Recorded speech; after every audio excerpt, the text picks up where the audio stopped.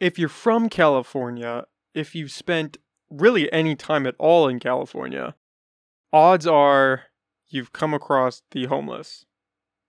It is a problem that really plagues this state. I can't speak on how much it affects other states, but California especially, it is a problem that continues to grow, regardless of the amount of time that seems to be thrown at it or money.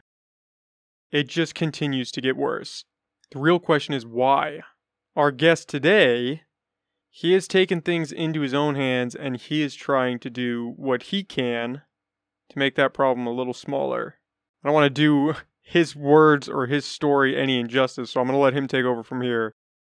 But just know he's a great guy. It was a great conversation, and if you, like me, are interested in trying to get to the bottom of this problem so maybe we can actually solve it, I think you'll like it. So please give it up for John Shelter.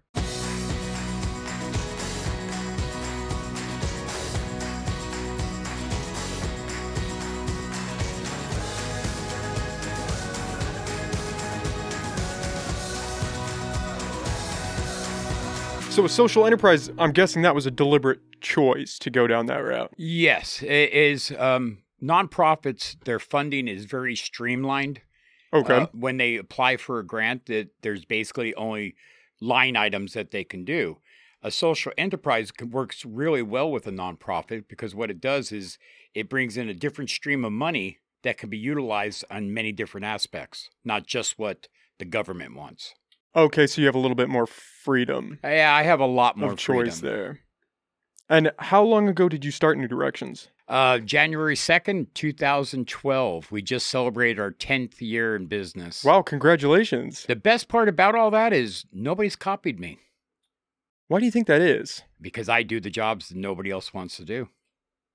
That's a good way to put it, right? Yeah. I feel like that is tied to the homeless problem as a whole. People would rather just turn their head to it. Or throw money at it and think it's going to go away. We've thrown a lot of money at it. We've thrown a lot of money at it because the government has lots of money and they decide what they are going to do to end homelessness, which is primarily housing, which is a novel idea. If you can build enough housing, have enough housing where you can put people into, that's wonderful. But the housing stock's not there. And you can't build housing fast enough to house the people. As you house people, 60, you have 120 becoming unhoused. The math isn't there. It's not going to work. So what do you think we should be focusing on? Because that's the big push, right, is housing. That's where everybody's focus is at right now. Housing is good, but we need to transition. Like the individuals I work with are the ones that we pushed into out of sight, out of mind. So they're hidden. They're not causing a problem right now, so we'll just kind of like leave them alone. And those individuals don't work out well in housing, taking them out of the marsh after 5 years and putting them in an apartment. They still have learned behaviors from being homeless in survival mode. Most of the homeless out there we think are sitting around a campfire roasting marshmallows. Basically, they're in survival mode. They're stealing whatever they can to survive. They're going into the stores, stealing whatever they can to survive. And then we have the drug addiction and the mental health. And you combine all that together and it gets kind of cloudy, as far as what should we be doing. New Directions, we go into the homeless encampments, the ones you can't see from the road. And we work with those individuals where I get all my employees from. So we clean up the environment, which is my primary focus because we have to have something to hand down to our children. And right now, it's not pretty. Yeah, it's not a great sight. Yeah, you can't really go too many places. Today, we picked up a little over 800 syringes and disposed of probably almost 2 tons of trash. This is from 2 different locations, not multiple locations, 2 set locations, one right off of Valley West and one in McKinleyville right off of Central. And these areas are out of sight, out of mind until they cause problems. And then when they cause problems, law enforcement comes in, chases them to a new area, and leaves this horrific mess. And nobody touches that. There's nobody in Humboldt County that goes in there and cleans it up. You have great organizations like Pack Out Green Team, River Life Foundation are number 1 and 2, my favorites. And what they do is I call them the weekend warriors. They go out on the weekends and they do a great job with what they do. Both of those individuals, the head people, are my friends, and we talk all the time. But, we got to kind of get away from the out of sight, out of mind. And kind of like, okay, out of sight, I understand. Out of mind, never. So the whole idea of trying to transition people that have been homeless for 5 to 10 years into housing is crazy and really doesn't work well. But what if we transitioned them to smaller camps? Like, we don't want them camping in this area because they're causing problems, maybe a fire or something. How about if we move them to another place that's structured campground? Let them get their feet under and let them start feeling trust again. The trust level isn't out there. The belief that anybody wants to help these individuals. If you talk to any of the homeless, if you bring a law enforcement officer, of course, you get a different story. But if you actually go in there and talk to them as one-on-one, and that's the reason why I employ the homeless, is because they're our peers. They're the ones that can connect faster to the homeless individuals that are out there. So my idea would be to transition from places we don't want them to places we do want them, that are healthier areas where our public health and mental health can walk in without law enforcement. Right now, we have the MISS program, great program, but the reason why MISS was created is because mental health people can't walk into these homeless encampments by themselves. What is the MISS program? The MISS program, excuse me, is a program set up with law enforcement and mental health. And they go in trying to work with the severely mentally ill homeless population that we have out there. Whether it's drug-induced or coexisting diseases, it's still out there pretty prevalent. And so the county doesn't let their employees, or city employees can't go into these areas without law enforcement. That's just a safety precaution? Yes, it's a safety precaution. Although I've been doing this for 25 years and I'm still here, and I haven't had anybody try to attack me. And if they did, the other homeless people that are working with me are understanding what we're doing. It's never happened. Usually my guys go into camps and go, housekeeping, and we actually get a chuckle, and then they come out of their tents and we talk, and it's a real conversation, and I think that's part of my job that I like the most. We do other jobs like landscaping and stuff, but walking into these forgotten places is kind of where my whole history is. Now, when you go in and clean out one of those places, is there somewhere like an intermediate housing situation where they could go? That you pointed to that idea of another camp where they could be moved. Is there an example of that, or has that been implemented successfully anywhere? No, and it doesn't seem like anybody wants that to happen. I've actually suggested that if they help me with a location, New Directions would actually flip the bill. The porta potties, the trash sanitation, all that stuff, we would actually provide the security, the case management. And unfortunately, no, we don't want to do that. Why do you think that is? That's the $1 million question. I wish I had that answer. For one, they don't believe it'll work because there's a lot of people that are vested with housing that doesn't want that. If that's a lower tier, nobody's making money off of it. Nobody's going to make money off a campground, but you are going to make money off of permanent supportive housing or temporary supportive housing. We got Danco looked for $19 million to convert the Red Roof Inn into permanent supportive housing for the homeless, and then they had to ask for more millions of dollars. You got the Days Inn over there at Valley West, it's another $1 million project. Hell, we have this one place right there on 5th Street that was converted from an old hotel into a newer hotel, and that was only done like 3 years ago. And now it's being totally gutted out and remodeled again because there's more funding stream for permanent supportive housing, temporary housing. There's no money in campgrounds. And unfortunately, I believe that's the missing piece. There's a continuum of care that we need to progress through, and we just want to jump from A to F and then go up from there. Yeah, I think that's a big point, right? Is if you do this intermediate housing, people have to accept, oh, it's not just cut and dry, we can move them out and everything's going to be okay. It's a multi-stage process of, okay, we have to move them first out of this place where we don't want them, where they're causing some problems, into this other spot, and then from there we can move them maybe into a more permanent housing maybe spot. Into Betty's Container Village and stuff. Yeah. That's the next progressive movement. Even Betty will tell you, taking some people from just straight out of the marsh without going to detox or any of that stuff, it's a little bit more challenging even in her container village. But say we had a cool off place, hey, we don't need you over here because this is bothering the seniors and stuff like that. We do locations that have bothered apartment buildings.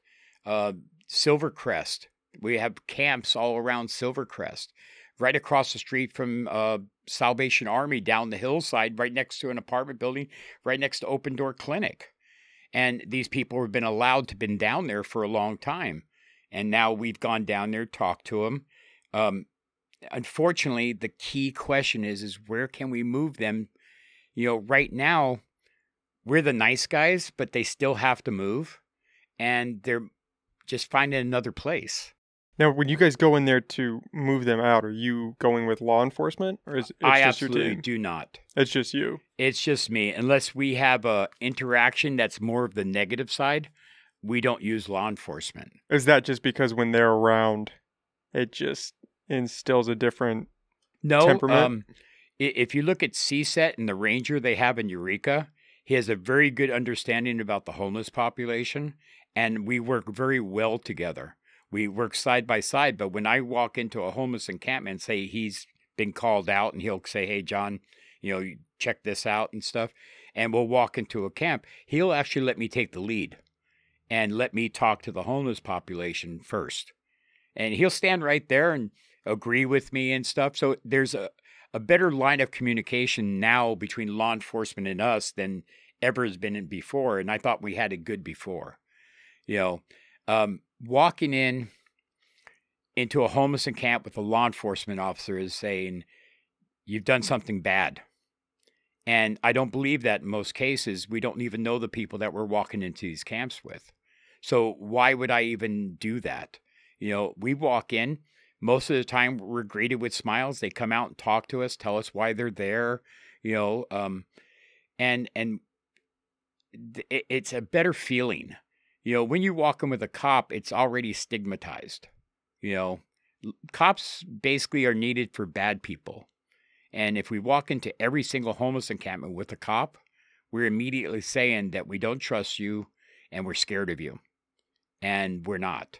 And like I said, I've been doing this for 20-something years now. The last, going on almost 11 years now as a business. And I've never needed that. Now, comes a time, because everybody that works with us and hires us knows that there's no magic wand that I have in my back pocket. So I need time to work with the individuals that are out there. So if we walk into a homeless encampment, it's not like, okay, you have to move by tomorrow, it's not even a 3-day notice. It's like, hey, you know what? We're going to come back later on this week, talk with you, see what's going on. And we kind of like build a plan with them, and the plan means is basically you have to move. This is somebody else's property and there's been enough disturbance here where you have to go. And most of them understand that and they just move on. The ones that passive aggressive, oh yeah, John, no problem, but they're there. And then after 2 weeks, something's got to happen. And that's when I'll call law enforcement. Hey, you need to come in and talk with them also. And then do they forcibly remove that person? No. They ask them to move on. And between us and the law enforcement, they usually move. We've had one case over there at Valley West where there was a big homeless encampment. And up until 2 weeks ago, there was probably 7 camps down there. Pretty lively. And I come back today and they're all gone. The camps are still there. The people are all gone, and they've destroyed the area. In other words, we had it kind of managed to where we were going down there collecting trash on a weekly basis, and the people would bag up their trash and bring it out, and we'd collect it and take it up the hill, and everybody was, okay, out of sight, out of mind. You're not out of my mind. I know where you're at. I'm going to get your trash because that's bad for the environment. And they worked with us. But something happened. We haven't figured it out yet, but it was a massive gone. Everybody gone at one time, except for two people who were telling me a story. But stories are stories. Everything has multiple sides. What they seen and what actually happened could be different. So I don't really go into that. I do my own investigation. I like to pay attention to what we're doing. We take befores and afters pictures. We pay attention to people's personal property. That's organized possessions. I don't care if it's a pile of dirty clothes. If it's a pile of dirty clothes in one place, that's somebody's personal property. We have to understand that. Walking into homeless encampments is like walking into somebody's home for me. And now you have to respect that. Even though they could be in your backyard, but as long as they've been there, I have to consider it their home and look at it that way. But the different approaches mean different things to us. Having needles all piled up in one pile for us is one thing. But when they have to forcibly be moved, which I think that's what happened in this one location, everything was scattered. Today we picked up almost 820 syringes and almost 2 tons of trash. That's a lot. Yeah. That's because this is stuff that they were hiding in their tents and stuff like that, that when they had to leave, they just threw it everywhere. Yeah, it's not a pretty sight. It's interesting hearing you have this compassion towards them, because I think most people they're not necessarily not compassionate towards the homeless. They're more indifferent, or they view them as a nuisance. And hearing you say, I don't want to bring a cop around because that entails that they're doing something wrong. I would imagine most people would say, well, they are doing something wrong. They're illegally camping. They're leaving all this trash. There's drug use. There's all of these problems attached to that. And you kind of seem to separate that from them. Well, you got to really look at, okay, trash. Let's look at that. Even a poor person going to the food bank, you get a lot of stuff that you have to cook, right? You just can't eat pasta out of a bag. You have to boil it and stuff, even top ramen. So that explains why they have to build old camping fires. The trash, if they're giving the ability to dispose of trash, maybe some of them would. In the camp areas that we're working, like in Ferndale and stuff, these guys bag up their trash. We go to their camps, visit them, have a nice conversation with them, take their trash. I don't have the power to make anybody stay or go. But what I do have the power to do is to improve our environment and to improve the communication. I believe most of our community is frustrated because of what they read in the newspapers, what they see on TV, and what politicians say about the homeless population. I think it's frustration. There's nothing we can do about it. Well, there is something we can do about it. We can engage it instead of trying to hide it. And that's kind of where New Directions has taken the lead. There's a reason why we were put here. And my homeless employees get frustrated because we clean multiple sites, and then we may have to go back a month or so because the landowner doesn't want to pay us to monitor those sites to break the cycle of homelessness. So what happens is we clean it up just like everybody else does and go away, and they just move right back in. The whole idea of what New Directions does is we go in, clean out the site, but we monitor it. We got to come back at least once a week to make sure nobody gets reestablished in that site. And what happens when they do is we tell them, hey, guys, you can't do it. But if you catch them before they get set up, they're really easy to work with. Okay, John, no problem. And they leave. But if you let them establish for months at a time, in some places, years, there was one place that we cleaned out for all point signs that he refused to notify it, to acknowledge it. And that was between 5th and 6th, right by Renner's Card Lock. And those camps down there were years of stuff. Code enforcement for the city of Eureka started cleaning up and backed out. Because there was just too much. Too much. Jesus. But New Directions went down there and we pulled out 18,000 pounds of trash. Over 3,000 syringes. You know, we wonder why there's so much syringes out there. Well, we have needle exchange. You know, and I'm actually a substance abuse counselor, or was certified substance abuse counselor, and I believe in harm reduction.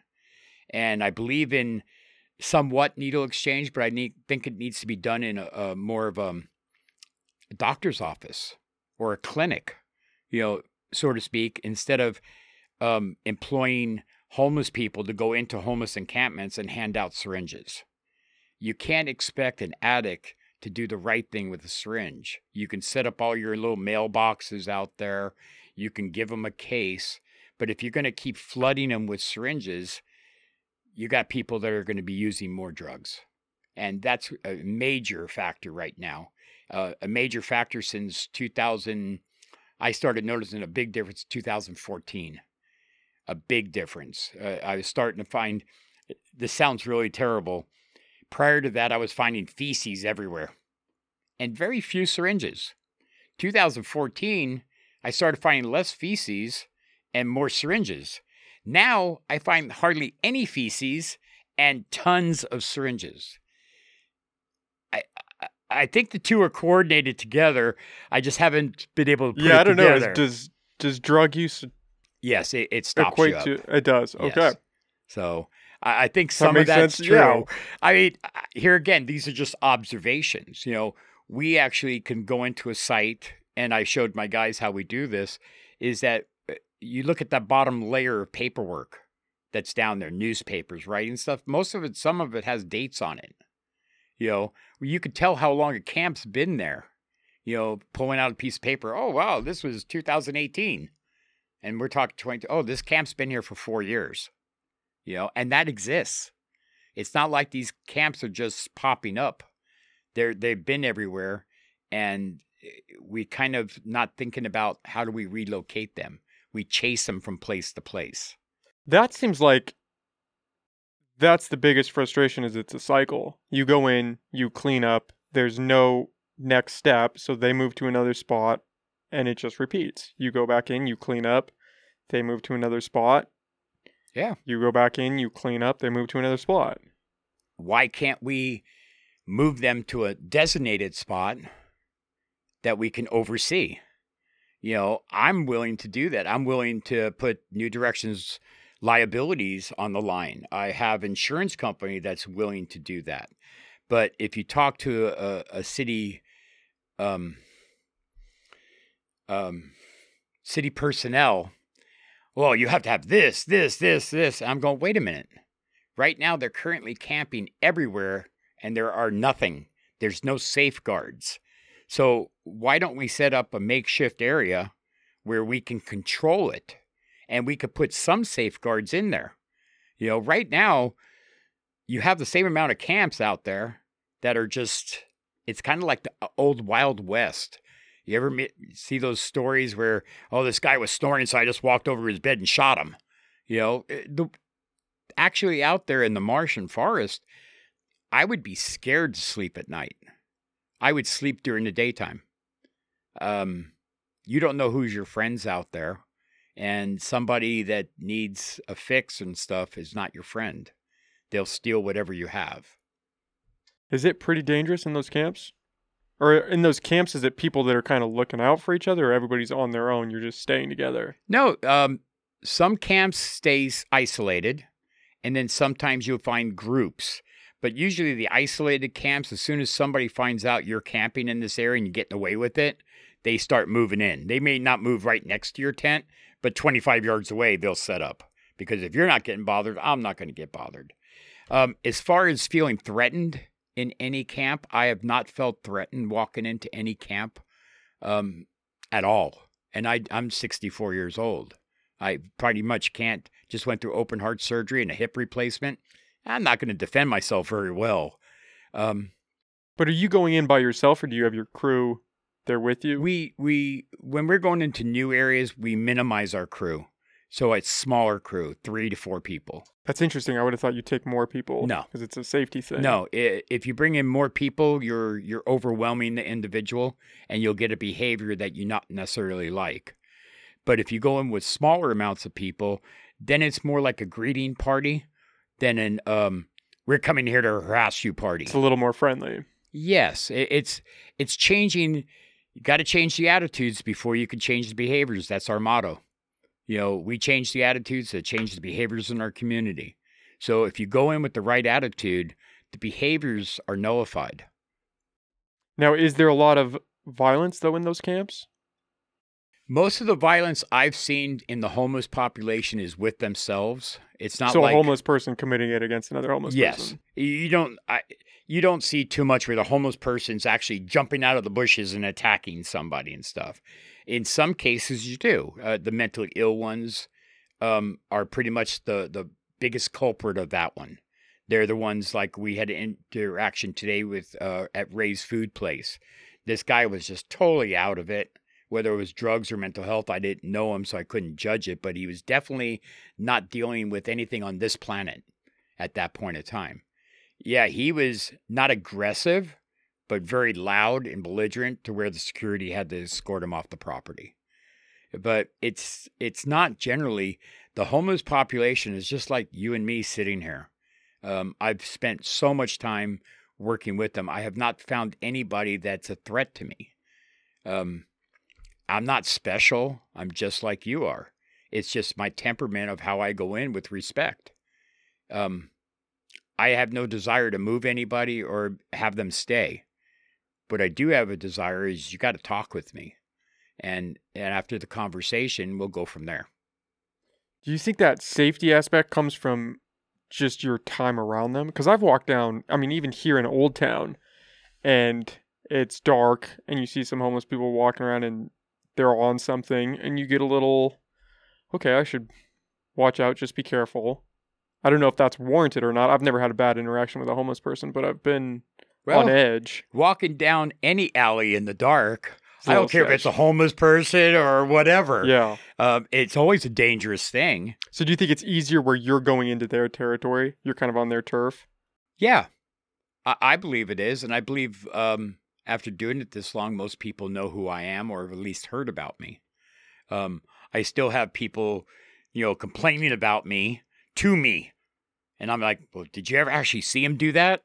Oh, yeah, I seen him walk out of the stuff. And I'm sitting there going, okay. It's me. Me. My guys are going like this. I'm going, no, give him his space, But, yeah, it's a different kind of temperament that we have. That's the reason why I only employ the homeless, because there's nobody knows the homeless better than the homeless. We find camps, because I do work with the homeless, that nobody else would ever possibly find until it got too late. That's an interesting idea of using, working with them to solve the problem, right? Absolutely. That's the key to this. Working with the homeless instead of telling them how we're going to fix them. Helping them fix themselves.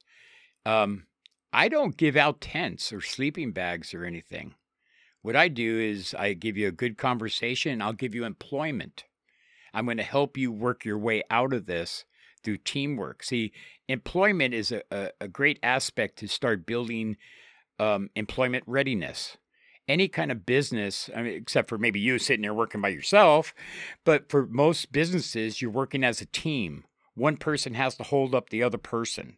We work in areas around the homeless where we have big items we have to carry out, and you can't do it by yourself. So you have to rely on the other person carrying their weight.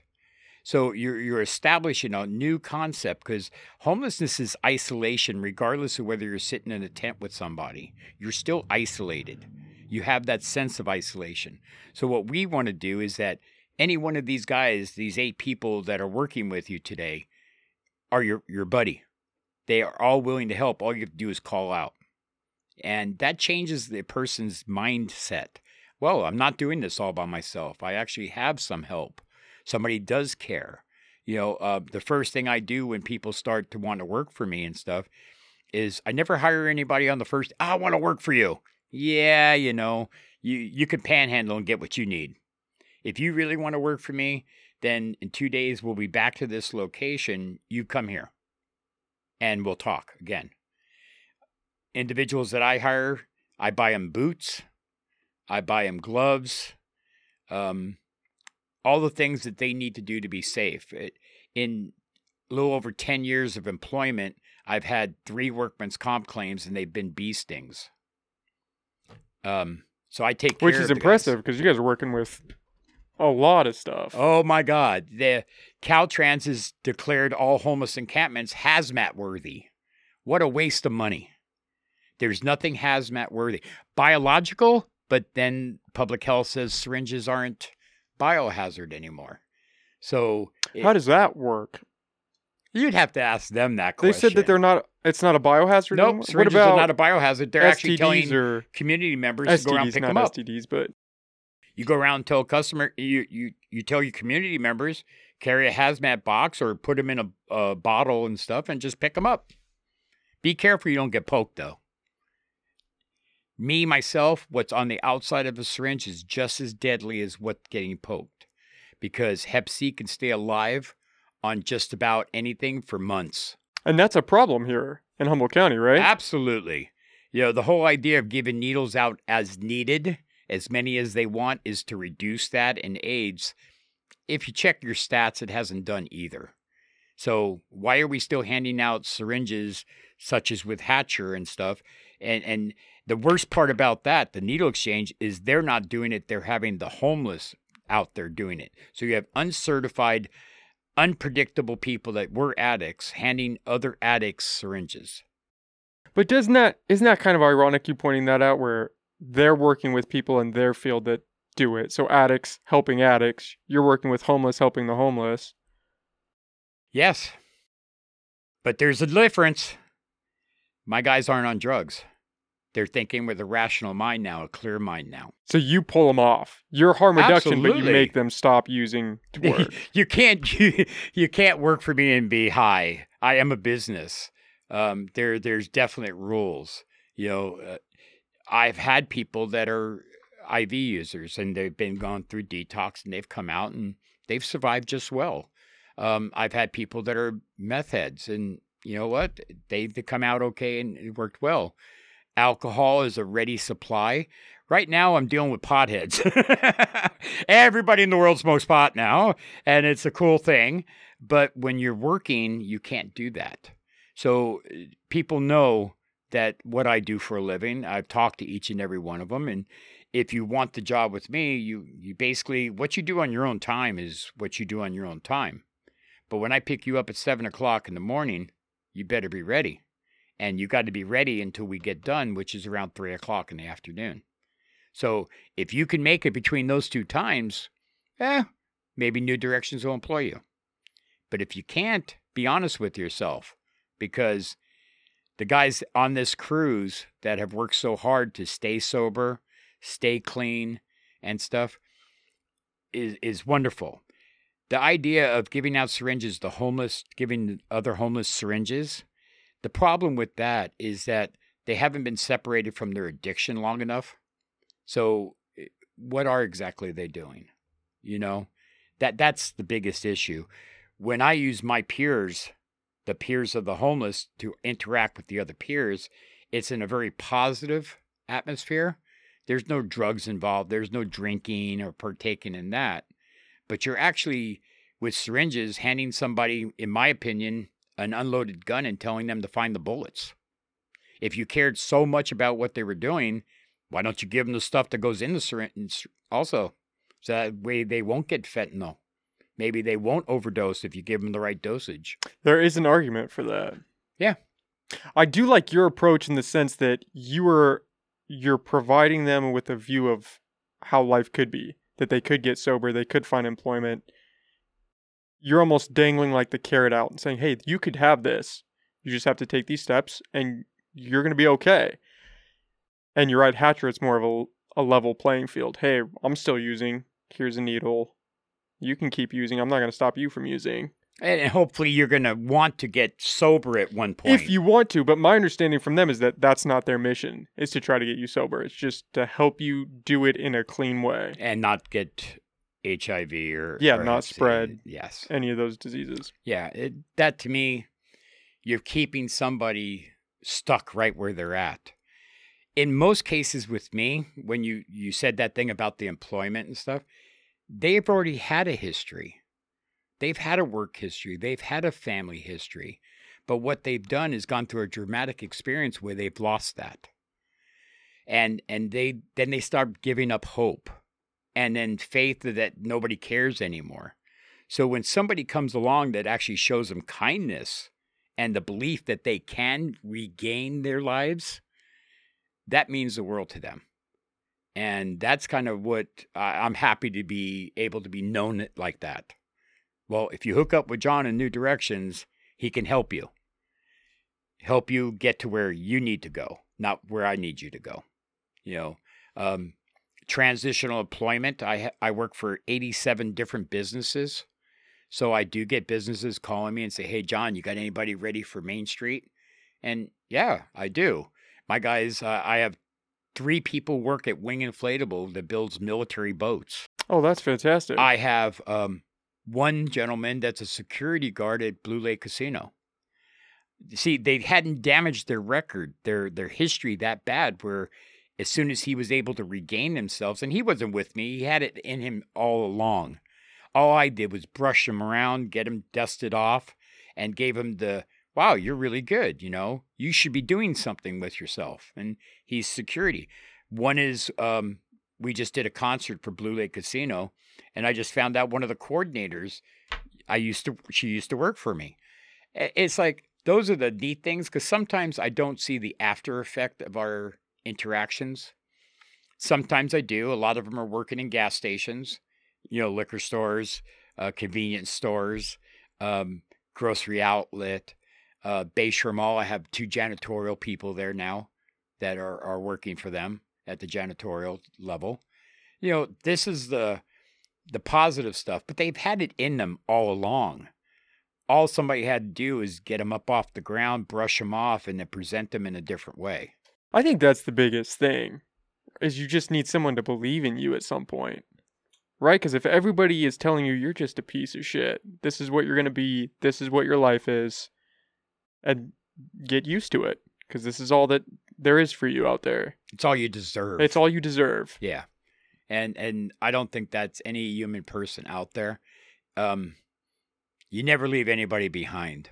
You always give it your best. Sometimes it works out. I mean, I've had people that I've hired that didn't make it through the 2-week training period. They basically got a couple of paydays under them and just got so blasted they couldn't even make it to work again. That's why my strategy of never hiring anybody that wants to work for me right now. If you want to work for me, you'll come back and meet me. And then if you come back and meet me, hey, now we have something to talk about. My new driver, we've been able to diversify it to 2 crews now.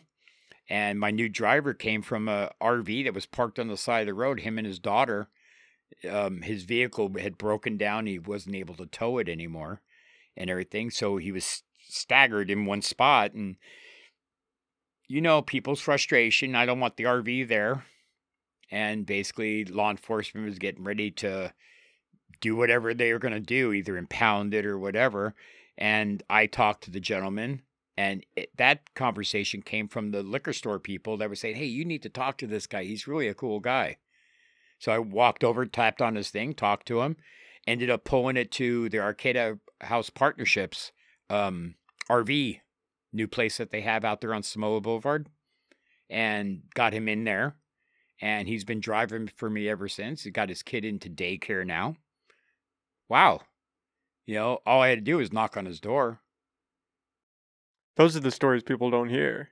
Yeah. People tend to hear all the bad stuff, and that's what causes the frustration. If somebody understood and knew that there was something we could really do, maybe somebody would be supportive of it. But as you can see, I don't have too many. Humboldt County Roads is the one governmental agency that supports what we do, and they give us areas where the homeless encampments are to go work with them. Other than that, why don't the city of Eureka want to work with us?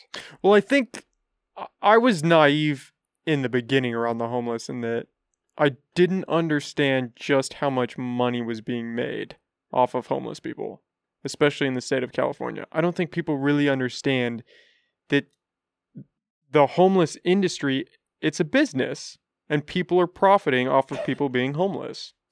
And so if you stop that, if you actually help these people and you get them off the streets and you improve their lives, well, how am I going to make my 6-figure salary if there's no homeless people? I think if you work as a nonprofit and you're actually providing services for the homeless, you should be having a base salary of $40,000, and then you actually get more when you actually meet tiers.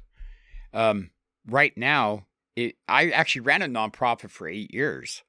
I know how it works. You get funding in, say $200,000 because you're going to provide a service for the homeless. Well, $75,000 comes right off the top for personnel. So now you have $125,000. Well, now we got to sit there and start thinking, well, we need the supplies and stuff. Well, there's another $30,000. Well, now you only have $95,000. You started off with $200,000, but see, these grants that come in, it keeps their jobs in the nonprofits going. That's where the money goes. Nobody pays. There's no pot of money that the nonprofit has earned other than the grants that come in. The grants are covered with personnel costs. Measure Z funds, public health and safety. But if you look at most of the Measure Z funds, they go for personnel to hire more people. I just got turned down, and I just wanted safety equipment. I wanted enough money for boots so I don't have to pay my own money. I wanted enough money to buy more safety glasses, trash bags, and all this stuff, and I got turned down. And I'm not sour about it. I was spending my money on it anyway.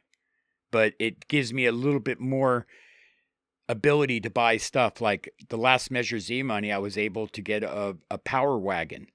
And a power wagon is a wheelbarrow that's motorized. I didn't know that was a thing. Has a track system on it. It goes up inclines like this, where my guys don't have to kill themselves and carry stuff up. That's the reason why we don't get hurt, because we outthink it. We have portable winches to haul stuff out of ravines where homeless have been chased to. We have the power wagon. We have now just bought an ATV with another wagon so we can get in further and haul stuff out further.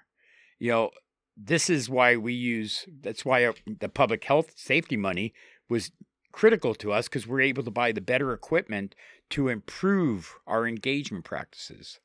Very simple. And they wouldn't give it to you? No. I got it. Do you think that's because it wasn't for personnel? No. I here again, they had better, things for it. I'm never going to take away money for a police officer or a fire person or EMT or any of that. We need all those. We need police officers by far and fire people. It's just, the incidental stuff, the little programs that cities create that are supposed to be doing employment readiness for the homeless, where they basically get little buckets and grabbers and go out and, okay, we're going to give you a stipend at the end of the day to pick this up. But, oh, yeah, we got to hire 4 other people because of the money they give them. Or they can buy a brand new truck with the money they give them. That stuff is not okay. I mean, as far as my opinion is, it's like, okay, then share that money instead of giving that one entity. Here again, I don't throw names out there, but give that other entity $200,000 and you shut down this one that is going out and doing a good job with the homeless and cleaning up all the mess. I don't get it. I mean, I would figure the board of supervisors that I know all of them pretty well would jump up and down and say, hey, look, we got to give John that $10,000, let him get some more trash bags and some more boots to protect his guys and stuff. But that hasn't happened. I'm still waiting for that shiny knight to come riding in and save us, but you know what? We just have to do it ourselves. I think that's the approach that it's going to take to actually solve the problem. Is more people saying that we just have to do it ourselves. Yeah. And come together as, I don't know if it's a community level or a city level, to try to address it, because I don't know how it gets fixed otherwise. I've offered city management without pay to show them what we do in the process.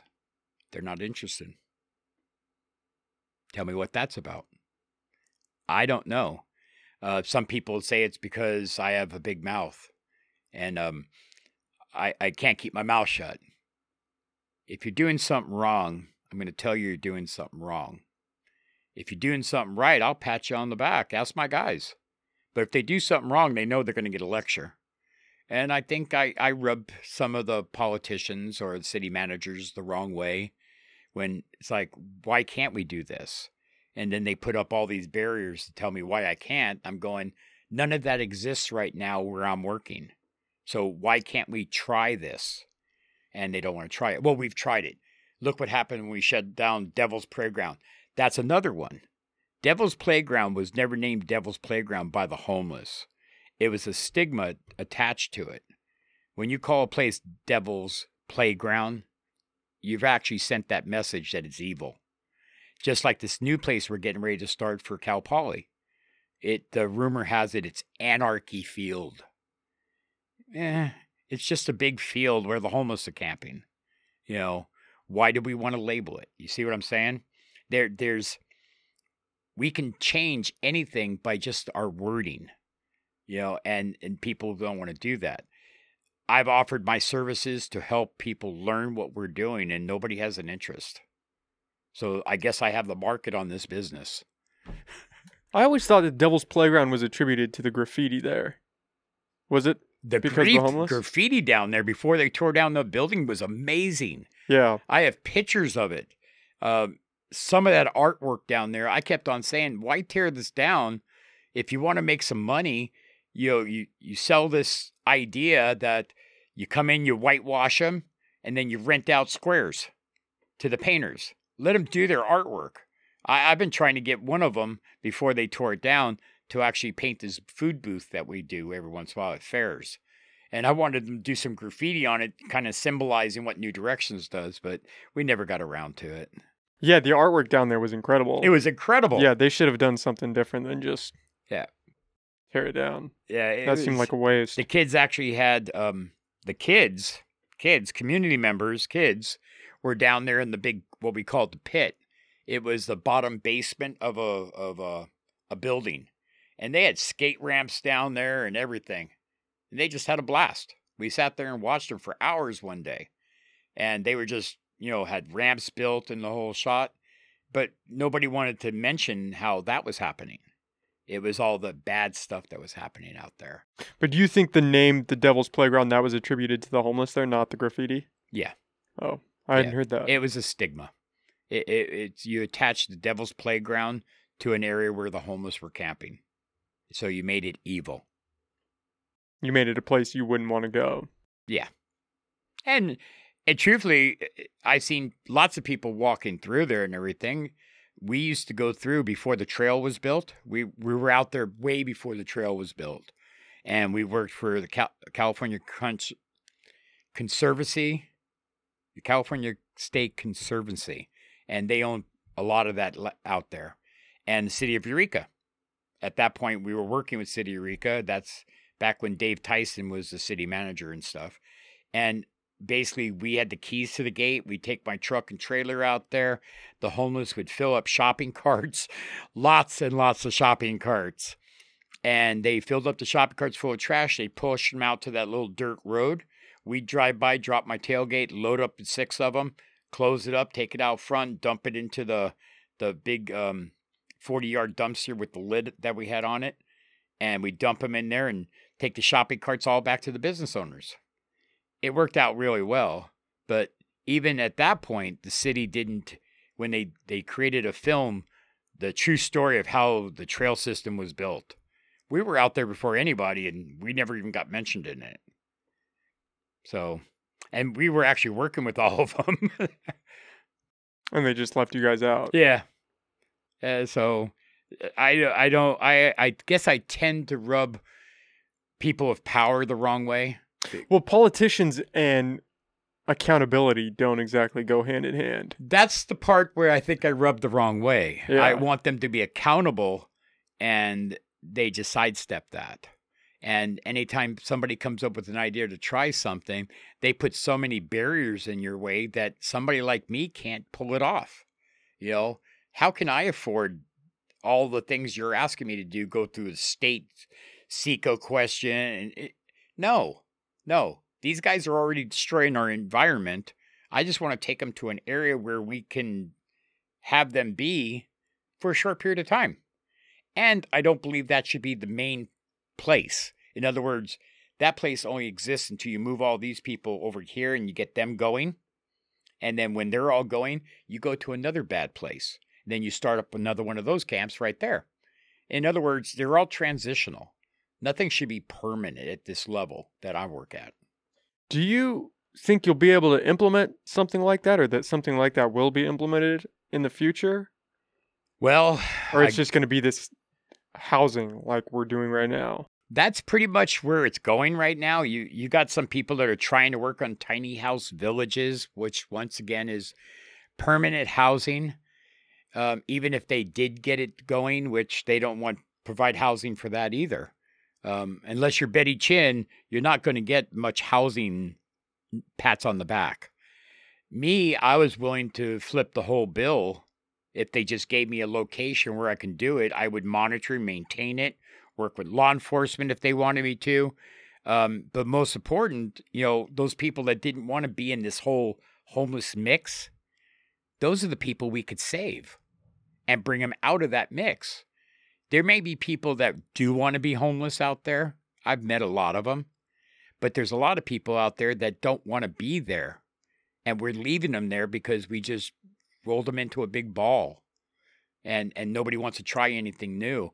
I want to do low cost, high impact. Pulling people out of their camps and putting them into another campground that's monitored and maintained with the right set of rules could work. But they won't let me try. Who did you approach with that? Did you go to the city council or the board of supervisors? I went to the city council. I went to the board of supervisors. And they just wouldn't give you the land? No. Which is funny because they're now trying to, turn parking lots into housing structures. Yeah, and build more businesses. Why do we need more storefronts when half the storefronts in Eureka are empty? Why are you building a building that has more storefronts? Yeah, make that make sense. That, to me, doesn't make sense, but it's all generated by the dollar. With that building money comes payroll money. Don't forget that part.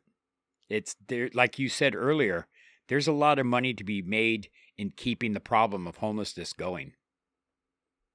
What would you say the split is between people that are homeless that don't want to be versus the ones that just want to stay homeless? In my opinion, I'd say 75% of the people don't really want to be out there. 25, I say 75. And actually, I could bring people into places that camps have been, and they say, we don't want to be here. We just have no other place to go. Is that because there aren't enough resources for them to get out of that spot, or? Well, what exactly are you looking for resources? In order to actually get money, you have to have a diagnosed mental health issue or a substance abuse issue. If you don't have that through mental health or through a detox or a treatment center, then what resources do you have? The single homeless person has the least amount of resources of anybody out there, whether you be male or female. There's not much. That's so funny hearing you say that, because the standard trope is, there are plenty of resources for the homeless. Yeah. They just have to take advantage of them. Yeah, once again, you're not playing with that individual's rules. You're playing with your own rules. I can help you as long as you listen to me and do exactly what I say. And this is where you're going to be, and this is what you're going to do. I'm not buying that. But hey, how about if I help you get grounded over here, and then we can talk about what you want to do? That's where the conversation should start. The single homeless population, whatever resources are out there available to them, it's only if they sell their soul. What I mean by that, you can't take your dog. You can't take any of your possessions. You're basically coming with me, and this is where you're going. I don't know about you. I mean, me, myself, I don't like people telling me what I have to do now. You know? Yeah, but don't you think that at some point some structure like that would be important? Because clearly the choices, or I don't want to say the choices they've made, whatever has happened to them to get them to that point, something's got to change, right? Absolutely. Structure's a very important thing. You just think it's too structured? Too structured. You know, I structure their homeless encampments. I actually help them create a structure there. Hey, you got to bag up your trash. You got to bring it out here. You know, hey, you got to organize your stuff instead of throwing it all around here. How about if you pack it up and you put it in these totes over here? See, so you're already creating structure. I'm just doing it at a different level. I'm not forcing it. I'm basically showing it to them at their level where they're at. Once again, yeah, they've lost everything. Maybe at one point they had everything and now they lost it and they don't know how to regain it. And the trust isn't there. In the sense that they don't trust if they give up what they're being asked to, yeah, they'll get something back for it. Yeah, what are you going to require of me? Sit in an apartment with 2 other people and you're going to come in and talk to us every day? Or, you know, what are you going to do for me? You're going to just give me a motel room and that's it? You're going to leave me alone? That doesn't usually happen either. You know, everything comes with a cost. Your case management, substance abuse curating. You know, why don't we get that all out of the way before we try to put them in the apartment? That I agree with. I don't think they should be using drugs and living in those places. Right, I think you should get them so clean. Basically, it's put them in housing regardless of what their issues are. You see, there has to be that transition so they can get some of the kinks out before they get into that apartment. Because I don't know about you, but if I'm living in an apartment and you're moving in some people that are, you know, a couple guys from the homeless population that haven't been housed in 10 years, it's not going to go well because, you know, the homeless population's a lot closer than what people think. They will bond and friends do things for friends. I've seen homeless individuals give their last part of their sandwich to another guy. You know, a person that's newly homeless doesn't have a place to stay and it's raining out. They'll invite them in their tent so they can stay dry. You know, we don't realize that once you give a person an apartment right off, well, they still have friends out on the street. Guess where those friends come to take a shower now? At their apartment. And then after a while, it stops them leaving after the shower and they start, well, can I sleep on your floor for the night? And then they sleep on the floor for the night. Then they'll come back with another friend. Hey, my friend here just needs a shower. And then all of a sudden you have 10, 15 people living in that apartment. And I can't imagine any housing person arguing with that because I know better. Yeah, that's a problem. Yeah. You can't, especially in a small little room. Yeah, it's a problem. I've had some really good workers that during the virus time, I had to lay them off because of just the whole nature, you know, of not wanting to contract anything. And I worked with just the 4 people that were in one house. You know, the 4 guys I had already housed in one house. And they pretty much isolate all along anyway. They just stay together. So I worked with that crew. So I had to lay this one guy off. And without our guidance, he was left to just his own recourse. Idle hands. Yeah, and then the friends started coming in and basically ended up getting evicted. And he was the gentleman that was run over by a semi on Broadway. Oh, wow. Yeah, that one hurt a lot. Each and every death from the homeless population hurts a lot because I know a lot of them. And it's like you sit there and go, what could I have done different? You know, I still beat myself up about Michael. It's had I been able to take a chance on him at that point, you know, and say, okay, you know what, you're going to come with us too. Would he still be alive right now? You know, these are questions I always have to ask, but you know what? We got to start someplace. And, I've had many individuals that I've worked with pass away from overdoses to suicide. And it never gets any better. So I keep doing this. And I'm going to continue to do it until, I'm dead. Do you feel like it's kind of futile in the sense that it just stays the same? No, I have 8 guys right now. 4 of them are brand new, and it doesn't stay the same. They come with different challenges and stuff. It's a nice ringtone.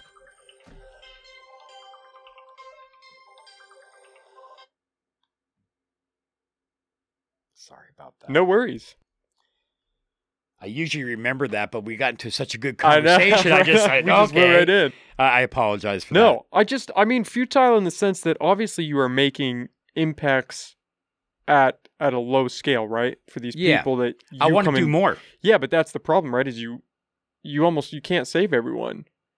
And then at scale, it seems like the homeless problem is only getting worse. What if we had more than just John Shelter and New Directions? Then we could start about making real impact. What if we had a whole bunch of these? Not necessarily name it New Directions or anything. I don't care less about that. I don't care about getting anything for helping anybody else get started. There's enough out there for everybody. I'm not hurting for work. Actually, I'm overwhelmed with work, and people are, can you help me with this? Can you help? It's like, yeah, we will, but I got to put you on a waiting list, because some of these jobs are a little bit more intricate than others. I didn't expect to spend 8 hours today on just 2 jobs, but we had to because it was available and that was the time to do it. But it gets frustrating because, we're onto something. I mean, even the government, government gave Caltrans a bunch of money to start a work program for the homeless. And they gave it to somebody in Butte County, the Elijah House, and said, oh, you start these work programs up, and we want you to start it in Shasta and Humboldt. Well, our Caltrans people said, well, John and New Directions, they've always helped us. Hey, John Shelter, New Directions, if you come to Humboldt, you need to hook up with him. And they did. And they found out what we did and everything. Then they came here and basically, And I went, well, you guys pay people to walk on the side of the freeway, and you do pay them $15 an hour, which is more than I can pay. And I said, $15 an hour to walk on the side of the highway with the grabbers and buckets. And you pick up trash, maybe 15 hours a week. I guess that's good, but where are the transferable skills? And I'm told now that they go to classes and stuff like that. Well, I don't know if any of the homeless I work with are going to go to classes. It's mostly hands-on training. We teach the same kind of skill level, but we do it in the field. Compassion, hope. Those are the big factors. The biggest one is the teamwork. Learning to rely on another person helps these individuals just expand. They want to start helping more people. They want to go tell their friends, hey, you know what we're doing? Check this out. I have a list of right now 15 other people that want to join me in New Directions. And I can't do that by myself. But if I just had one city to say, hey, you know what? We want to do your way. I have had a city that said, hey, we're going to hire you and you're going to do this. And I was all excited. All right. One city stepped up and said, we're going to do this. And then they started telling me what to do. I went, well, wait a minute. If you knew what to do, why aren't you doing it? Yeah, why am I here? Why am I here? Well, we need somebody to pick up the trash. I'm going, you know what? You misjudged me. Yeah, I like picking up trash and I love the environment, but it's the ability to meet the homeless individuals where they're at. I go, do you know just coming in as a goon squad and cleaning up stuff after somebody's talked to somebody and chased them away is not good. That puts me in liability issues of taking somebody's personal property. So basically, we go into homeless encampments because I want to meet them. I want them to know who they are. I want to know what the trash is. I don't want to take somebody's personal property. That's bad, especially when somebody's in survival mode. Do they have any recourse if you do take their personal property and accidentally throw it Yeah, away? you have major attorneys. There's an attorney here over on 3rd Street that would defend a person either. But what's the chances? You know, if you're a homeless person, you're being chased around already, and now you're contemplating a lawsuit against the city and law enforcement because they took your stuff. What's your chances? Yeah, and even if you get the lawyer, what are the chances of actually winning? Or being able to stay around and not being chased around from place to place.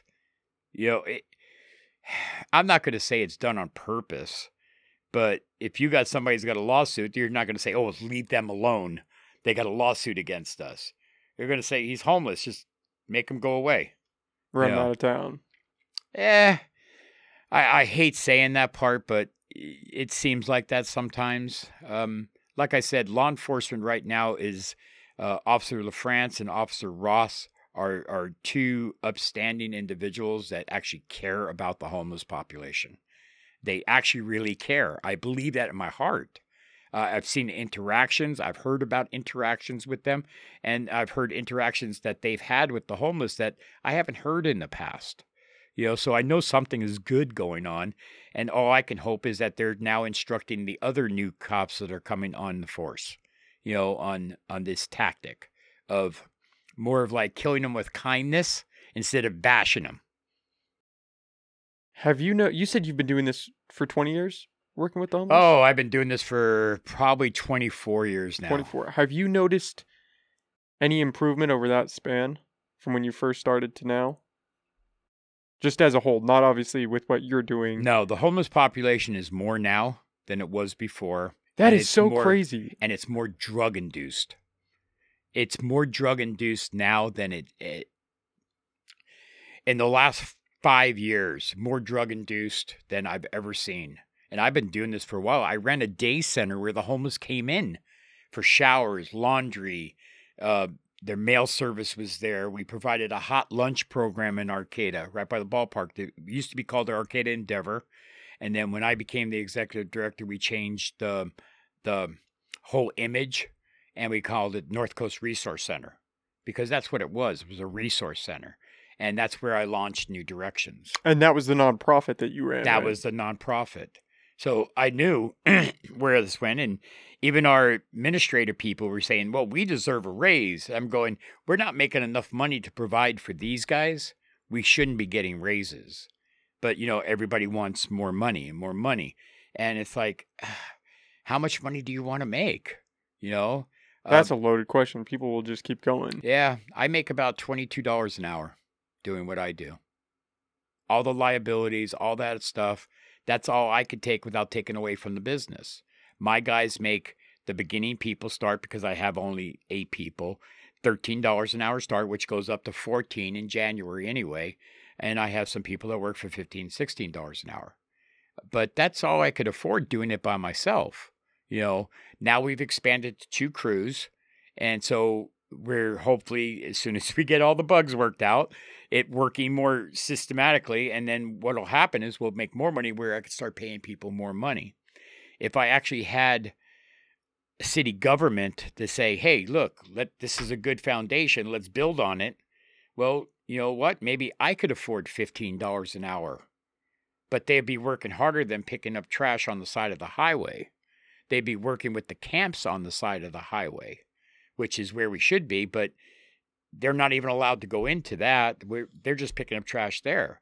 But we have camps right off the side of the highway, which aren't safe. You know, a car spinning out could kill somebody, you know, inadvertently. And you would think that those camps are the root of most of the trash. So just cleaning those up would be the most beneficial thing that you could do. Yeah, the places today, we had rivers of trash. The paths to the main camps were trash. I call them rivers of trash because that's what it looks like in some of my pictures that I took. You look at it, and it's like, oh, look, that little stream goes to the river, you know, and you go to the river, and it's like, whoa. Like I said, you know, over 800 syringes today, you know, almost a little over 2 tons of trash. So is it your plan if the city doesn't step in if they don't ever help you out and throw any money your way, are you just going to try to keep adding more crews and just tackle the problem yourself until somebody Absolutely. else just steps in? As we make more money, I guess I'm a better business person than I gave myself credit for. As we create more profit margin, we will start expanding even more. I just bought another truck and another trailer. So we have 3 trucks, 3 trailers. We have power wagons. We have all the necessary stuff. But, payroll right now can't be met like that. The insurances are high, workman's comp, all the things that nonprofits don't have to pay for. We have to pay for workman's comp, just like any business.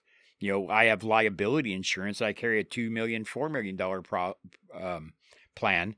So that's pretty expensive itself, but I want to keep people safe and I want to do it right. And I want to keep myself safe too. So you carry all the insurance and stuff. So, you get down at the bottom of the day and it's like, well, yeah, I just spent $200 on gas. Which doesn't help. Yeah, it doesn't help. That's right off the top every morning. Okay, here we go. Every other day. Because we travel everywhere from Redway to Garberville all the way to Trinidad. And so who is paying you? Are you being hired by private citizens, landowners? Yep. Everybody in between? Yep. Landowners, business people, Humboldt County roads, construction companies. I did want to ask about that because you're not just doing cleanups of the camps. You're also working construction with these crews, right? We do some construction. We did some tear down inside some houses where the houses had to be stripped down to bare bones. And the construction crew hired us, and we'd go in there, masks and everything, and we would tear down the walls to the just studs. So that's kind of it. And one of my guys actually got a job with the construction company we just did on California Street. And those were 2 big drug houses that were totally so bad that they had to be gutted. And they're Victorian, so they're really nice, but just thrashed. They just thrashed. So we had to pull out all the drywall, all that stuff. And the contractors work with us very well and keep us safe. Old houses sometimes have asbestos and stuff. So they didn't know about the tile, so they don't touch the floor, leave the floor alone, just work on the walls. We know the paint's good. And I said, okay, no problem. That is a great tool. But we also work for casinos. Getting contracted out for those events like you were talking about. We worked for Cherry Heights Casino. We just got done doing 2 events for Blue Lake Casino, and we're going to be doing their concert with their comedian coming up on the 10th. So we breached that gap. We breached the gap with Humboldt County Roads. We have worked for Caltrans for about 3 years on certain projects until they determined homeless camps are hazmat. So they hire a hazmat crew from Fresno to come up here to clean up homeless encampments. That's pretty costly. Prevailing wage. Yeah, it seems like a waste of money. 7-hour driving time when I thought we were supposed to hire people local. Wait. I'm local. So it just doesn't happen. It's word, people say things, but we tend to be counterproductive in other ways. Shop local, but wait, let's go to Fresno to get an environmental group to come up here because they're hazmat certified, which there's nothing in a homeless encampment that's hazmat certified. I mean, hazmat worthy. If there was, wouldn't I be dead? I've been doing this for how long? And none of us have gotten ill, sick. Well, and it's funny that it's a hazmat situation, but the needles aren't a biohazard. I keep coming back to that. And they do not cloud that because medical field says they are not a biohazard. Yeah. Hey, get me. I sit there and try to argue with them, and you can't beat the medical field. You just got to go along with it. Yeah, you go along with them because you're a bad person if you don't. We're scientists and we know what we're doing. And I'm going, no, you don't. And once again, that's part of the reason why people don't like me. Yeah, that's not a popular opinion, right? I think it's growing a little bit because of the pandemic. I think people are understanding that facts and science, have a love-hate relationship sometimes, that it's a changing field constantly. Yeah. People don't really like that. Numbers are numbers. I ran a nonprofit. Numbers are what you go by. They write you a grant. You You submit the grant with numbers. They come and check your numbers. Oh, yeah, those numbers look good. They've never walked outside the door and say, well, let's go visit some of these people that you've housed. Let's see how they're doing. That doesn't happen. They just come to your office, look at all your figures. Oh, yeah, the numbers are all coming down. Oh, wait, you might be $5,000 less here. And what happened to that But wait, you just gave me $250,000 to do all this. And let me show you. Let's go for a tour. Let's look at these places. That's why I do befores and afters. Because if you don't know what I just cleaned up, then showing you these beautiful pictures aren't going to do nothing. But seeing these beautiful pictures after what I just cleaned up, I got some great ones from today. I mean, it was probably a foot deep of trash. And, a couple hours later, it's all gone. Those are the things that we should be gauging stuff on. And actual results. Actual results. Don't hang a banner in the main office and say, we've housed 67 people. Really? I want to know who the 67 people are, where they came from. Did they come from the homeless population? Did they come from clean and sober houses? Did they come for transitional housing, which is probably the best thing? So if we're going to say we're going to provide housing for the homeless, then let's actually provide housing for the homeless. But it's all just a sleight of hand. It's housing for the homeless, and that person at the transitional house is considered homeless. But they've been living at the transitional house for a year. Now they get their permanent apartment, and, oh, wait, look, we just housed a homeless person. Not really. And here again, I don't think they should be direct housing homeless people from the street into an apartment with their addictions, alcoholism, and stuff like that. I think we should help them better themselves first before we give them an apartment and all those responsibilities that come with one. Because it'd be too overwhelming, just thrusting them into that. Oh my God, PG&E, water. Well, and especially if you've been homeless for years, to then have to deal with all of that at one time would be. Yeah, even if you had that in your past life before you became homeless, there's a certain amount of survival that takes all that away from you. A lot of these people are in survival mode, so you lose that learned behavior that you had before, and you've created a new learned behavior. That learned behavior is survival, doing what you need to do to get by the next day. Why are most of them homeless? Is there a common theme? Is it the drug use? Is it some trauma that happens? It's usually one event, one major event that usually happens. It could be divorce. It could be a parent dying. It could be a child dying. It could be drugs. It could be mental health glitch at one point. It could be a number of different things. No, I have not seen anything where you can say, oh, most of these people are homeless because of drug addiction. Well, yeah, they have drug addiction now, but why did they become homeless? They became homeless because their wife died and they had nobody else. Or the parents abused them and they ran away to become homeless. These are all scenarios. Not any one person is the same. And we kind of want to start finding that commonality that makes us feel better. Because it's easier that way. Yes. If there's one common thread, because then you can point to that and say, oh, as long as I don't do that, it won't happen to me. It's better for them to try to find a solution for that one thing than versus all of these problems. Versus trying to figure out something that's going to encompass all this. And that's my biggest pet peeve, is that you're trying to roll this into, oh, they're all drug addicted. Well, yeah, they are now. And if I lived out here for 3 years, I probably would be too. Because there's a code of ethics out here, and if you're not getting high with them, then you're against them. Because the cop will roll in and, oh, you narked me off, da-da-da-da. So it's really hard to pinpoint any one aspect. There is a commonality that they've all lost hope and faith. That's the one thing that I have seen. Is that because they feel left behind, or they're so sunken into this place where they don't see a way out?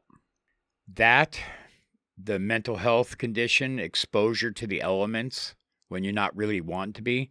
So even though you may have lived in a house for 10 years, married, having a good, your wife died, all of a sudden you just lose your job. You just lose it. So you lose your job. You now lost your place to live. You're out here in the outside, not knowing really how to deal with being homeless. So you have an exposure to the elements for one, which I've seen depression and anxiety created just from that. At our center, when I had the center, you'd see people come in that were just become homeless, and you could see the anxiety and depression leave when they found a place where they knew they can come every single day and take care of going to the bathroom, taking a shower, contributing. We had lines of people at our door because 7 o'clock in the morning when we opened, they knew that we took on volunteers. And volunteers at the end of the night, simply what they got was extra food to take home with them. That's all. But you got to come in and help the other homeless individuals navigate the system, the shower system, the laundry system, the phone system, the mail system. It does take a lot to feel like you know where you want to be. And to feel of service. I think that's an important the big one. Value. That's where New Direction is a real pivotal part, because you're valued. We got people driving by saying, "Thank you guys." These guys ain't never heard that before. And somebody's depending on you. You're working in that team environment. Yep. You have to look out for the guy next to you, and they're looking out for you, and you're helping each other to pack out this trash or strip down this house. And then when you're done with the job, you're looking back at it and going, "Wow, we did that." And the contractor's going, "Yeah, you guys did. Here's an extra $40. I'm giving you guys tips." It's like, these guys have never experienced that before. Putting them in a position where they can be appreciated, where they can actually benefit the community. Like my guy said, one guy says, "I've taken away from the community for so long. Here's my chance to give back." And I'm going, wow, I'm glad. Thank you. I didn't know I was that important, but that's how you feel. Cool. Let's go. I'm really a nice guy. I don't know why people are so afraid of me, from the upper level. But the homeless aren't afraid of me. And the business owners aren't afraid of me. The private landowners aren't afraid of me. But somehow I feel the politicians are. Well, I think it's the waves, right? If you're actually helping to solve the problem, you're creating waves, and people do not like it when you rock the boat. Because that creates problems for them, especially the higher up the chain you go. Yeah. I do a lot of social media, and when I put stuff out there, nobody's ever called me a liar or I'm fabricating or anything. I put out facts, and then I base it with pictures and stuff so you can actually see the facts. And they're going, "Well, that's not what we were told." And I said, "Well, go back to whoever told that and said they were wrong." And people... City management gets beat up a lot because of that, because, well, they said that couldn't be done and nobody could do that. And I'm going, well, I did. I'm nobody. They could have done it too. And you have the proof. You have the pictures. I have the pictures. So I base everything. It's like when they said, "Oh, yeah, well, you weren't really out there before the trail system." I'll go, "Really? Here, let me show you." And I have catalogs and catalogs of these pictures. From way back, before the trail system was actually built. It was like, yep, that's me.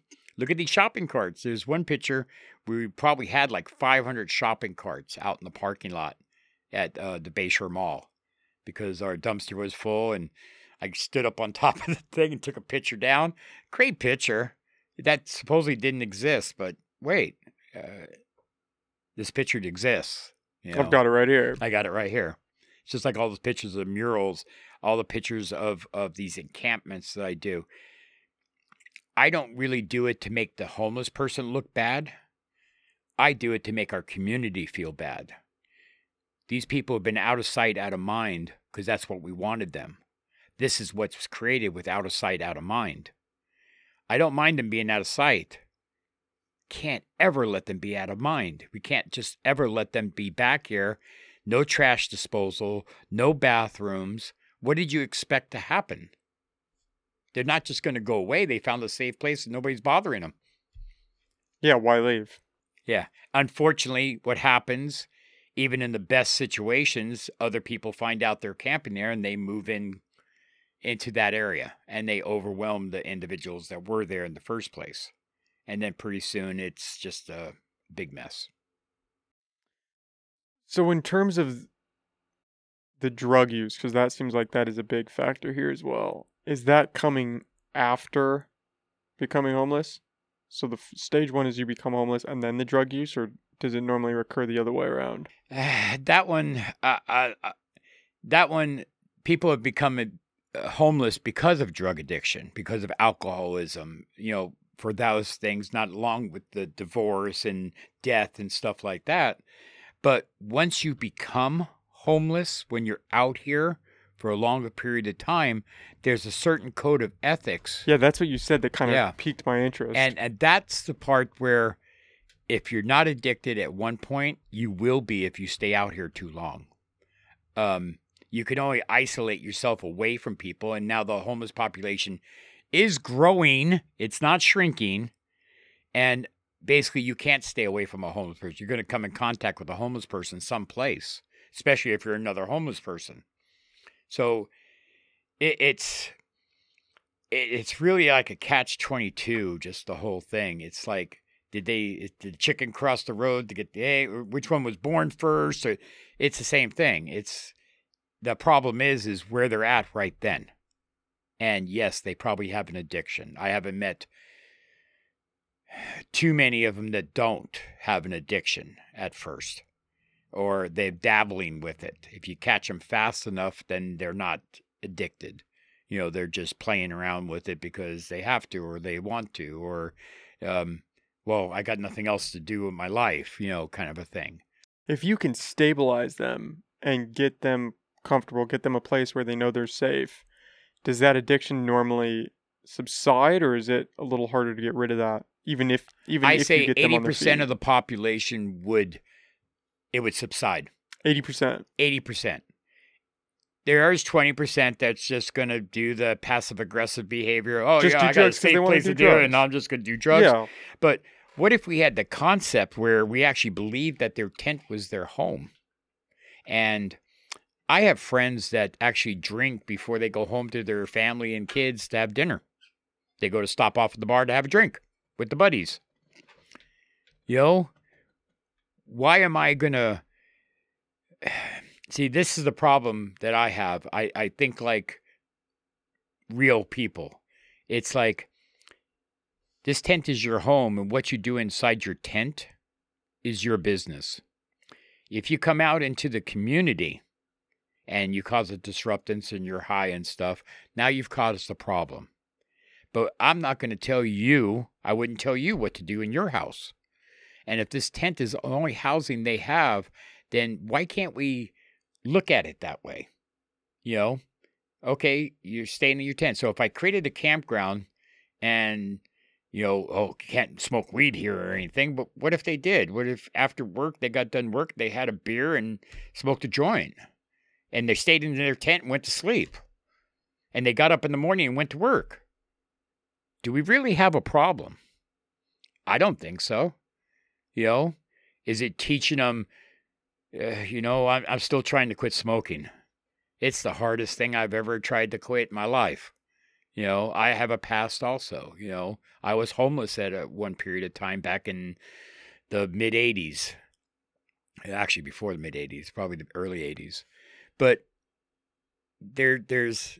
we have to start looking at people, and if we want them to believe that we respect them, then we have to show some type of respect. If I created a campground that had 15 tents in it, and they're all working and stuff for a living and stuff and trying to earn enough money to move up to another level, maybe Betty's Container Village or something like that, it's like, why wouldn't you give them that little space? Why would you say, oh, abstinence only, which is what most people want from the upper government? It's like, is it really that bad? I don't drink or smoke pot or anything, but I do smoke cigarettes and drink a lot of coffee. Are you going to tell me I can't do that in my house? Well, the distinction that we draw is weird, right? Because like you said, we allow alcohol which is a drug. We allow caffeine, which is a drug. We now allow weed. But then we say, okay, no coke or no heroin or no these other things. And I think it's because it's easier to track bad examples with those ones. And we just look at that and say, okay, this is where we're going to draw that line. Yeah. We're going to be okay with these ones because they're more socially acceptable. More people do them.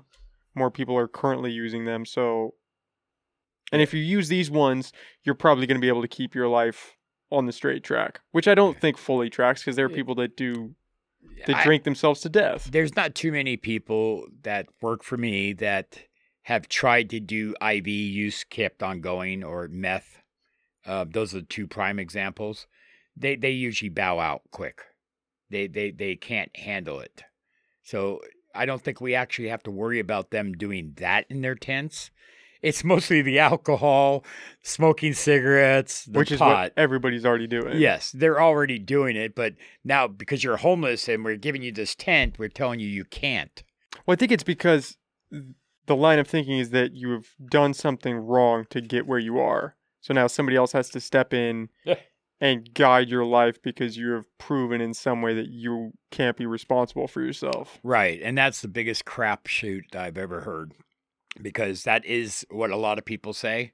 And sometimes, the same reason why we can't figure out one specific thing is because maybe this was inadvertible. Unavoidable. Excuse me. I make up my own words sometimes. I do that all the time on here. Welcome to the club. But, it's sometimes things happen. They just don't, like, I'm going to wake up this morning, I'm going to be a drug addict. No, that doesn't always happen like that. Sometimes it's a simple experiment, a kid experimenting with drugs that gets hooked on stuff. We used to think that before with kids, but we can't foresee that with a homeless person because we have to fix that homeless person because they're broke. Well, maybe they're not broke. Maybe they're just worn down and we just have to shine them up a little bit. I've actually proved that it works. But we still want to think that they're broke. I've never met a person that was broke except for the extremely mentally ill one. That's broke. The other ones all have had choices and have done their own choices. Nobody's forcing somebody to shove a needle in their arm, And then, yeah, it's a really weird situation. Let's put it that way.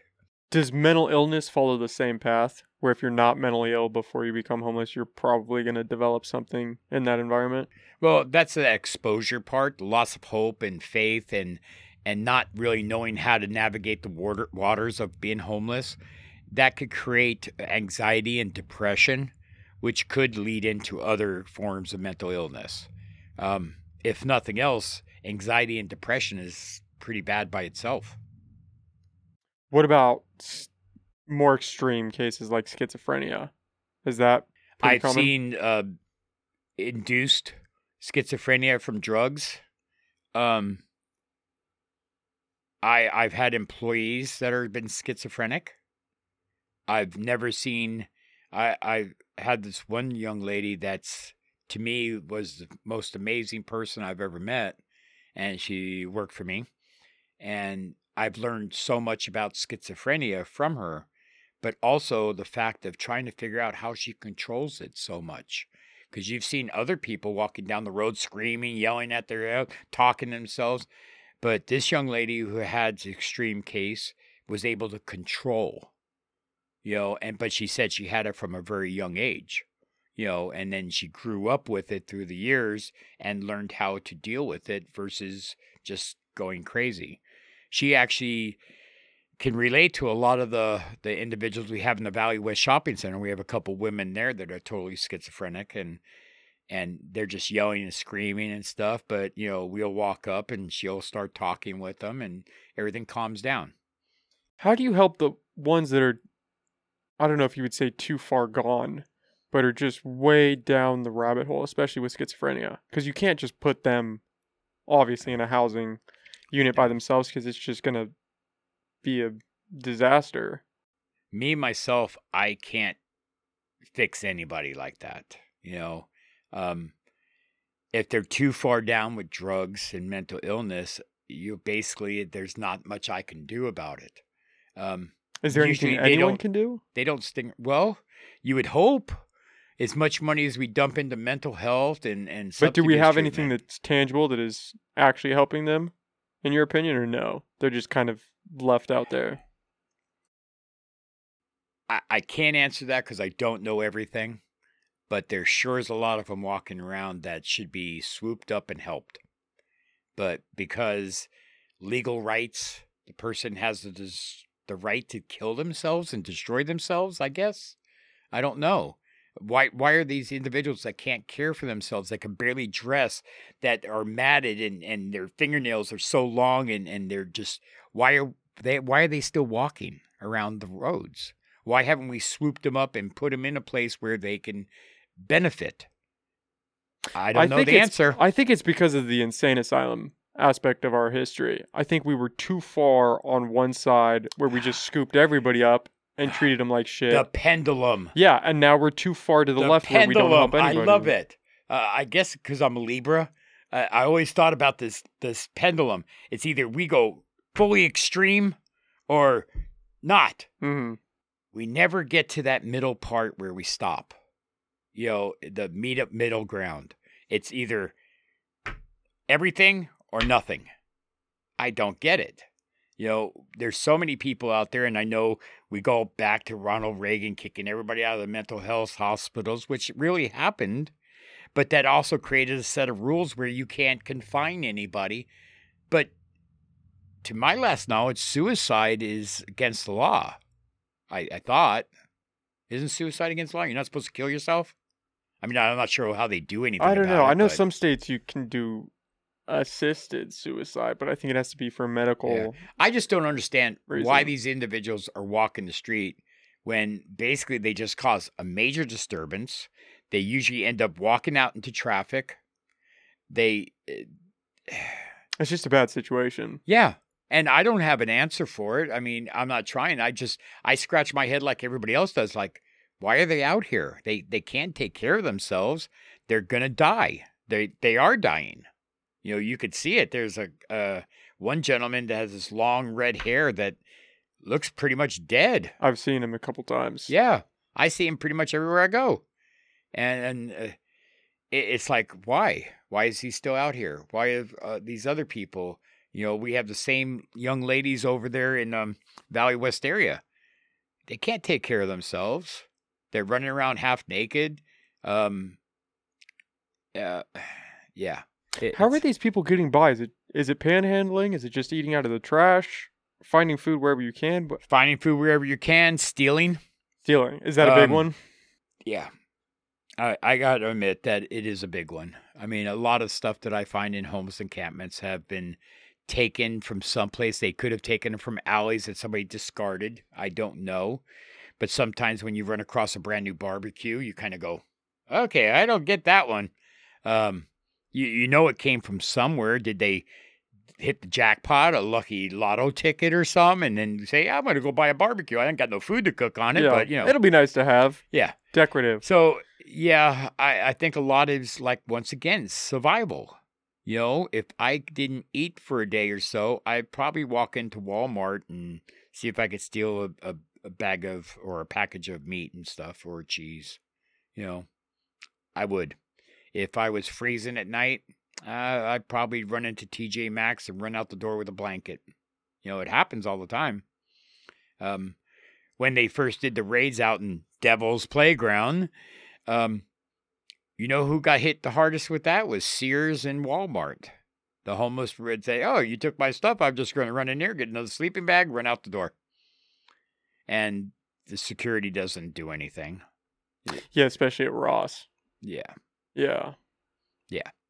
It's we have to do something different if we want something different to happen. That's the key. And we currently just want to do the same thing over and again. And I keep on saying it. Man, you just repackage the old ideas, have somebody else sell it, and you say, oh, look, this is it. But it's still the same old idea, just repackaged. It's not new. A campground is new. Let's try it. Let's see if it works. I have a pretty good success rate with what I try. I've tried a few different things. I mean, we had a problem in Garberville and Redway where they had small cooking fires, and people were worried, oh my God, it's going to burn everything down. I said, well, I got a suggestion. I went out there, and thanks to Facebook and stuff, I got some donations for, I bought single burner stoves and rechargeable propanes. So all the people that we were working with in all these campsites, I said, oh, look, you stop doing the cooking fires, I give you one of these. Each week I come back, I'll bring you a couple more cylinders. You save me the old ones, we'll refill them. And guess what? The 8 out of 9 camps that I worked with, be truthful, were using them. The one camp didn't really give a shit. They had bonfires and everything. But, I really want to be true. I tried it with 9 camps. It worked with 8. That's a pretty good success rate. Yeah. They no longer did cooking fires. They used the propane stove. Well, that means you're making them stay there. No, I'm stopping them from building a fire. Do you get that pushback a lot, though, where if you do provide these services, if you do the trash pickup, you're incentivizing them to stay put in these areas where they're not supposed to be? Yeah, I get that pushback sometimes, and then I explain to people, it's like, well, where do you want them to go? If I know where they're at and I'm working with them, isn't that a good place? And they go, well, yeah, I didn't think about that. It's like, well, yeah, that means they're supervised, huh? And, well, yeah, kind of. That's the whole thing, out of sight, out of mind. I can't say it enough how much of a failure that was. We should not have these guys out of sight, out of mind.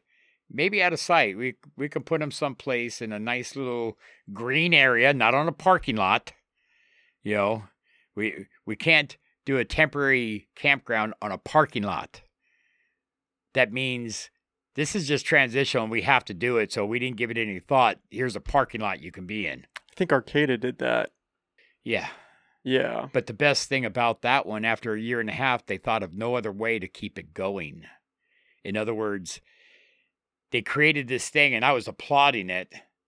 And then I was going, well, when the money runs out, what are you going to do? Is this the one out by the rec center and the Hellsport out there? No, this was the one that they established right there over on G Street and behind the transit station. Oh, I don't think I've heard of that one. Those two were made by Arcata House Partnership. And the biggest fault I had with that is that there was no thinking about, okay, well, we were able to do this. We pulled it off. Well, how are we going to keep it going? When the money ran out, so did the homeless. And we did that same thing with Room Key, with the motel rooms that for homeless with potentially going to get COVID. Instead of getting them into these motel rooms and then transition them into their apartments, they had them in motel rooms, right? So let's take one situation in Garberville. They had 10 motel rooms. They had 10 homeless people in there. They stayed in there for a year and a half. Well, why didn't you take those 10 people and get them into apartments like you're supposed to? And then move more homeless people into these apartments. Basic transition. I don't know why that was. Was it easier just to keep the same 10 nice people in the apartments so I didn't have to deal with it? Yeah. Well, then what's the plan there? You just keep them in the motel or let them be until the money again? ran out. And then they're homeless again. Yes, ma'am. And the reason why I say ma'am is because in Garberville and Redway, there was 4 women that when the money ran out became homeless again. And one woman had a hip like mine did before I got a replacement, and she could barely walk. But we did nothing when they were in the motel rooms for a year and a half with them. We didn't transition, which is what we're supposed to be doing. Housing first, remember? And I'm not seeing it happen. And you were halfway there. You got them off the street. You got them off the street. You got them in a motel room. And then you left them there. Meanwhile, all these other homeless people could have been going back in there too. And we could have been moving more people in. But the biggest thing is that if people are getting so much money for housing first, but there's no housing, where's the money going? into somebody's pocket. I don't know that for a fact, but if you got money for housing, which we know millions and millions of dollars come into Humboldt County to provide housing for the homeless, and the best you can come up with is buying a couple motels and trying to change them over to permanent supportive housing. But it's like working with these nonprofits, and it's like, hey, I got a couple people in your RV place. They're both working full time now. They got work histories of a couple months. You got deposit money and rent money? Oh, yeah. But we don't find places. So where does the money go? Yeah, there was something shady, and I haven't gotten to the bottom of it yet, but with the homeless housing in those motels in Humboldt County, throughout Humboldt. That's come up a few times now on the podcast. Yeah, the motels, I guess it's a great idea. You're taking these motels and turning them into single occupancy rooms. I applaud it if you can get it done and actually go for who's going in these places. We just had that place on 5th Street. What is it called? Humboldt Inn or something like that. It used to be the Budget Inn, and it was condemned, and they took it out, and they created a new place that was supposed to help the homeless get in and stuff. And now they've just gutted the whole thing again and started rebuilding it again. That wasn't built very long ago, rebuilt. So what's the story? There's a lot of money into building stuff. Where I think we need to back off and start looking at how to engage. That's the biggest thing. I do like your idea of that transitional stage before you put them in permanent housing. Yeah. I think that has the potential to make an impact. I think transition is the key here. Transitioning, but not transitioning. Not going all the way. Yeah. Right out of the gate. Yeah, we don't have to control people to make them better. I don't control my workers. I give them options, and they have the options to do what they want to do. They don't want to go to work. They don't have to go to work. But you know what? You do that too many times, you know what's going to happen. I don't fire people. I guess I make them feel bad enough to where they want to just leave because they feel like they've let everybody down on the team. And that's good because you're in touch with your feelings. I always say you got to pull their heart out, throw it on the ground, stomp on it to get it beaten again, then put it back in their chest, and people laugh, huh? And I'm going, no, what I meant is you got to get their heart going again. They don't have faith. They don't have hope that anybody's really listening to them. We create for people. We're not asking them, hey, what can I do for you to help you? I got a list of papers that here, it's a bunch of housing and a bunch of detox places and clean and sober housing. Here, read this. See where you want to go. Huh? What? No, I'm not doing that. And see what you have to give up to get there. In Garberville and Redway, it was very interesting. We've been working with a bunch of camps, and I guess law enforcement and the city people wanted to go into the camps and see what's going on and stuff. And the cops came in and took photographs of them, said, you're a potential trespasser, and I'm taking your picture. It made him sit there and take like mug shots. Then after that said, oh yeah, by the way, I brought these people in to help you from Housing First people.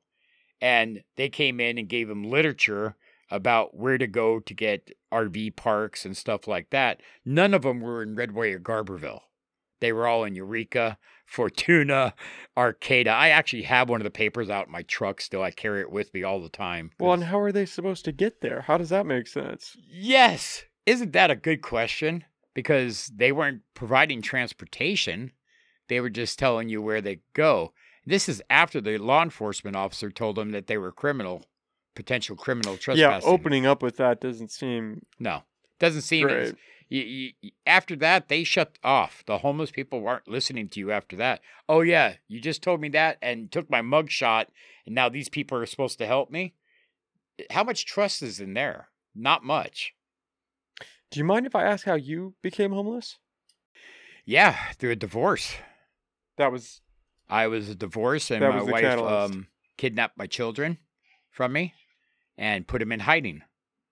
And that broke me.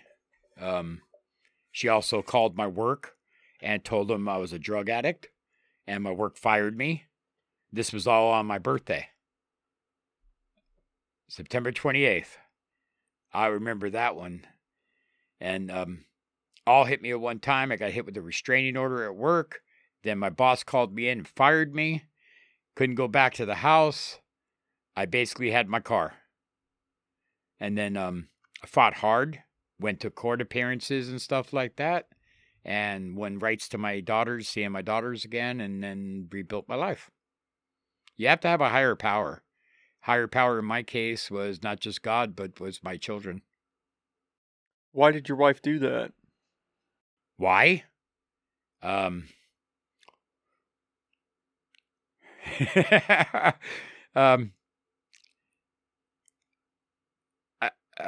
this day, I don't have many male best friends, and there's a reason for that.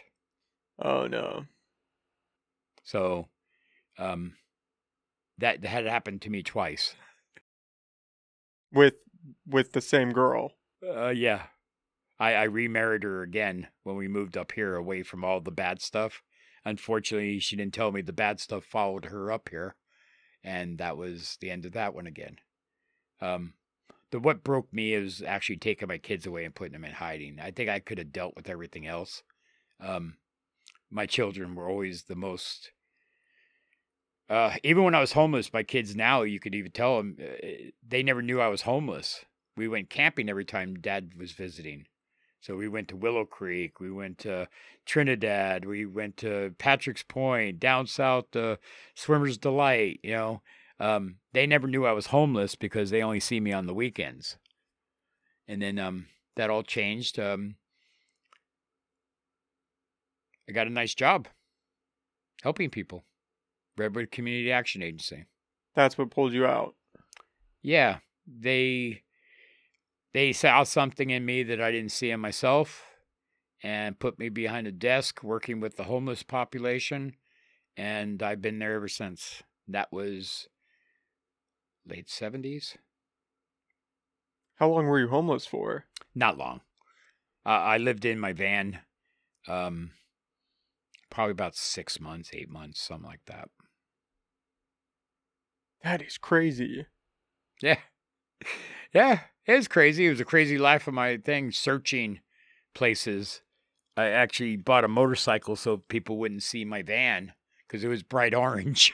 Oh, so you would just live in your van and then go drive around I with the bought bike. a small motorcycle and actually given a small motorcycle for what I paid for it. And I drive that around that way because my daughter, who was a little bit older, my oldest daughter, Victoria, she would call me every once in a while when she had a chance to call me and say, Dad, you've got to come and find us. We're over here. But, she was 6 years old at that point. No, 8 years old. My other daughter was 6. So, yeah, it was quite an interesting life. But she was telling me that Mom told them to play hide and seek if you seen the orange van to hide. So I couldn't be seen. Because I knew places they could be and everything, but I just didn't know where they were. Yeah, that's that's why my one driver now, my new guy Cam, him and his daughter brought back so many old memories. It's like, yeah, I'll tow you to this place myself. Here, let me go get my other truck. And now he's got his kid in daycare. He's moving up. He wants to get an apartment now. Before, when I first met him, it's like, I'm fine the way I am and everything. But now he's been over and visited me at my house and stuff and interacted with my family. And now he's like, oh, okay, I remember, and so now his goal is to get an apartment. So that's what we're helping him on now. Did you have any savings for like food and stuff that you were doing, or how were you getting by those 6 months? Food banks. Didn't really have to panhandle. I mean, things didn't cost as much back then. The KOA campground was still going at that point, and they charged me $8.95 for a primitive camp spot. And they knew that, who I was. Well, at that time, I was just a homeless person in a van. And then that worked out really well until like the last 2 months. And then somebody called child welfare because they thought that a man living in a van with 2 kids wasn't a good idea because I could be bad.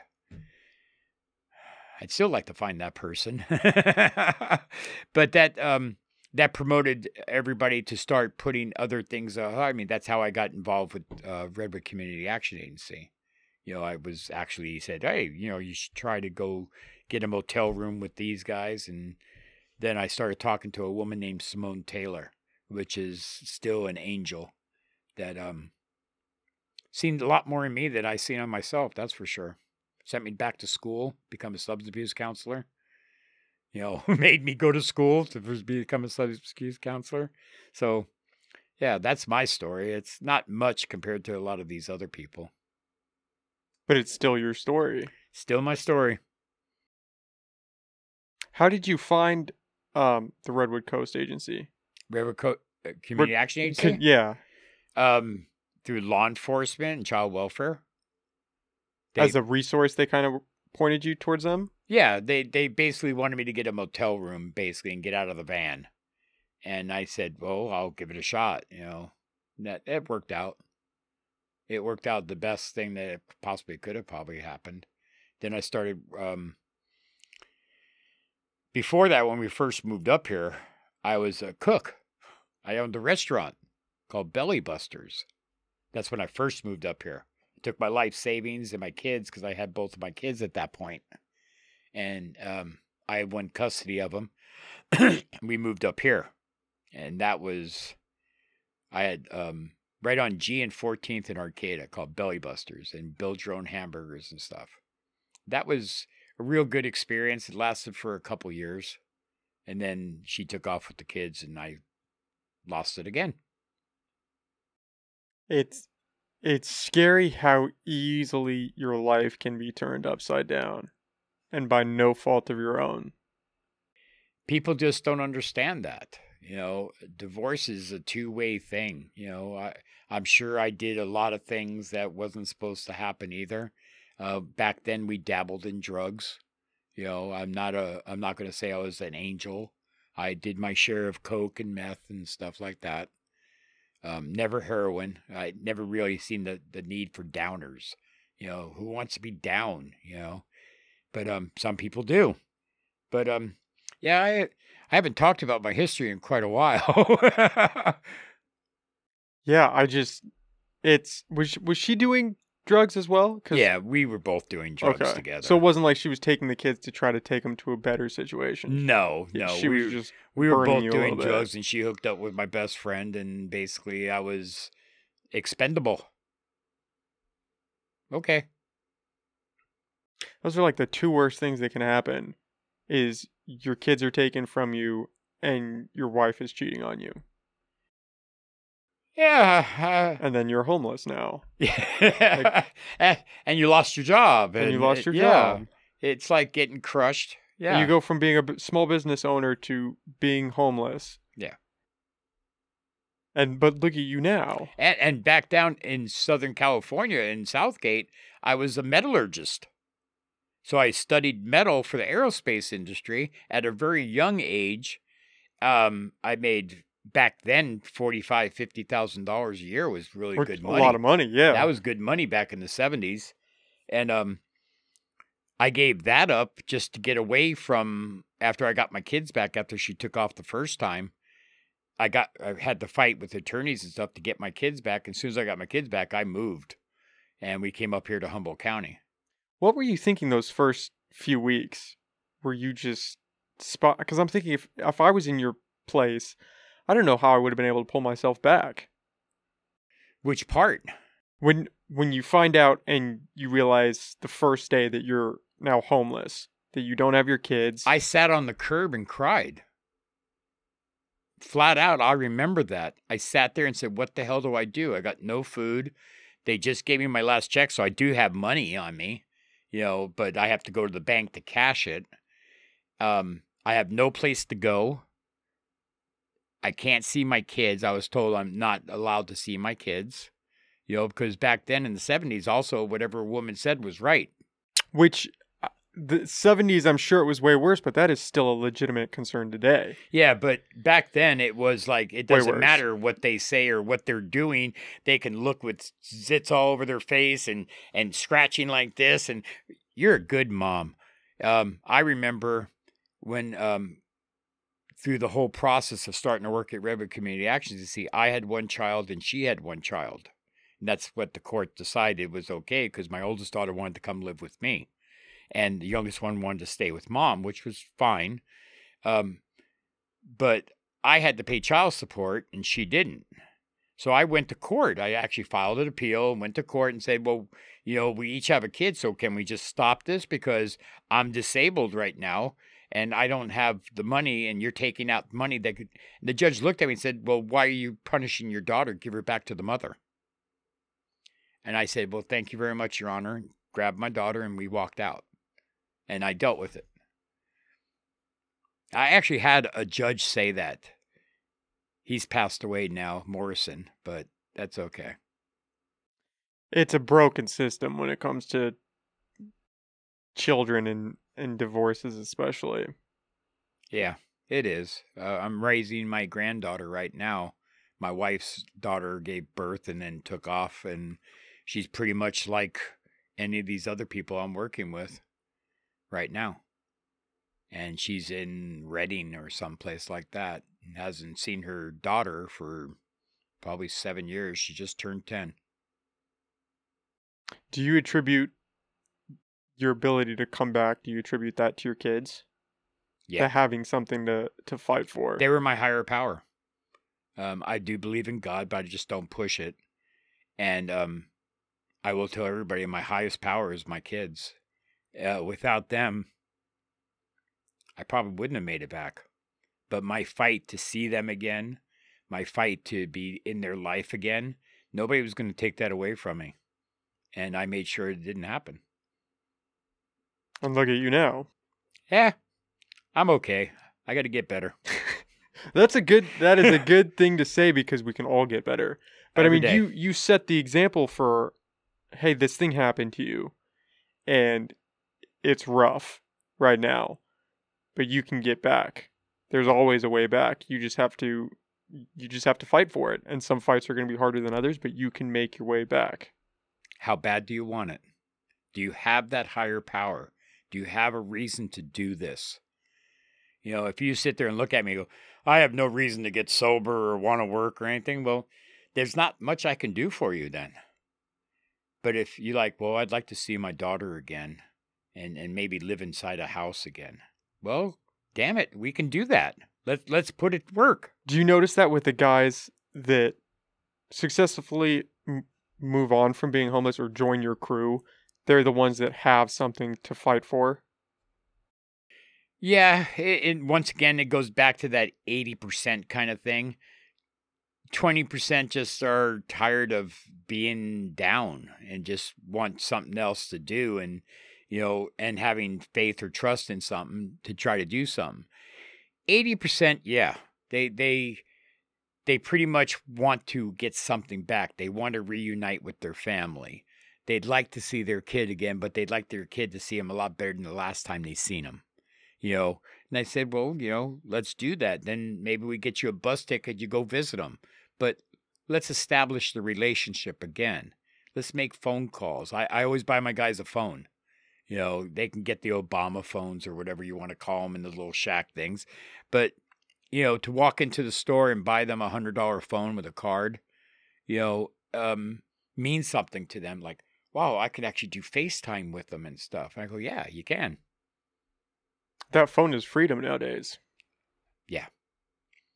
I still trying to piece together why they decided to give out free phones. I didn't know they were doing that. Yeah, they do. They call them Obama phones or whatever. But there's these little tent things that they have it over by Jack in the Box, or sometimes they'd have it by the mall. They have it at Valley West, and they give out free phones. Actually, the gas station right there on Broadway and Woodruff, or I forgot the name of the street. But anyway, there's a Patriot right there, and they'll set up right there on the corner too.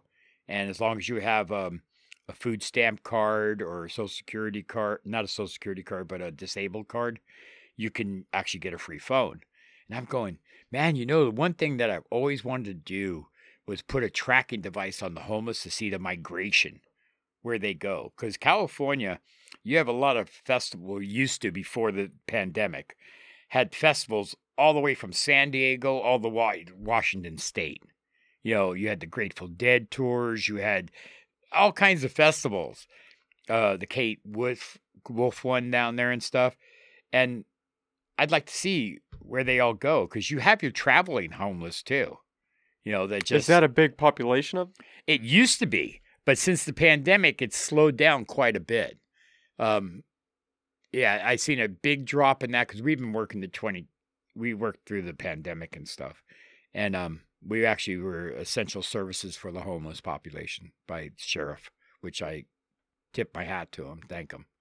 But yeah, it slowed down a lot. The pandemic slowed everybody down. You create fear, and pretty much everybody will do anything you want to do when you create fear. And that's basically what happened. Are you guys back up and running full speed now? Oh, I've just expanded. Yeah. I went from one crew to now we have 2 crews. And if everything goes right, next spring we'll start a 3rd one. Like I said, if I have to do it myself, I will. I believe you. I believe you. Well, John, we could wrap this up. We've been here for 2 hours. I know you're kidding? probably a busy man. Yeah. Have we really been talking for 2 hours? Yeah, we were putting in some work. Holy cow. I know. So we'll let you get out of here. You're a powerful man. I really appreciate you coming on and talking with me. I really enjoyed that. I thank you for letting me be heard. Yeah. That's the biggest thing, is being heard for a change. At this level, I don't know. You'll have to send me a link or something where people can tap into it, because, man, I want to put this on Facebook. So, okay, you guys, you never had a chance to listen to me or have a talk with me, listen to this. This was kind of real. So I thank you very much for just getting that story out. Yeah, I appreciate you sharing it. I think it's an important side of the story that doesn't get told. And you have a great message behind it. And you're out here doing the Lord's work. You got your boots on the ground. Do you want to plug where people can find you, where they can find New Directions, donate if they want to donate? Do you have anything like that set up? People, that's the big thing with me, it being a social enterprise versus a nonprofit. And you got to look that up. You told me you didn't know about it. Yeah, I will. So you look up a social enterprise, which is a combination of the two. Unfortunately, the government only sees me as a business. So making donations, what it is if you want to help support New Directions, you call 707-616-1182, and you give us work. Give us work so I can hire the homeless to make our communities better. You got to change the attitudes before you can change the behaviors. There you go. That's it. All right, John, thank you. 2 hours, really? I know.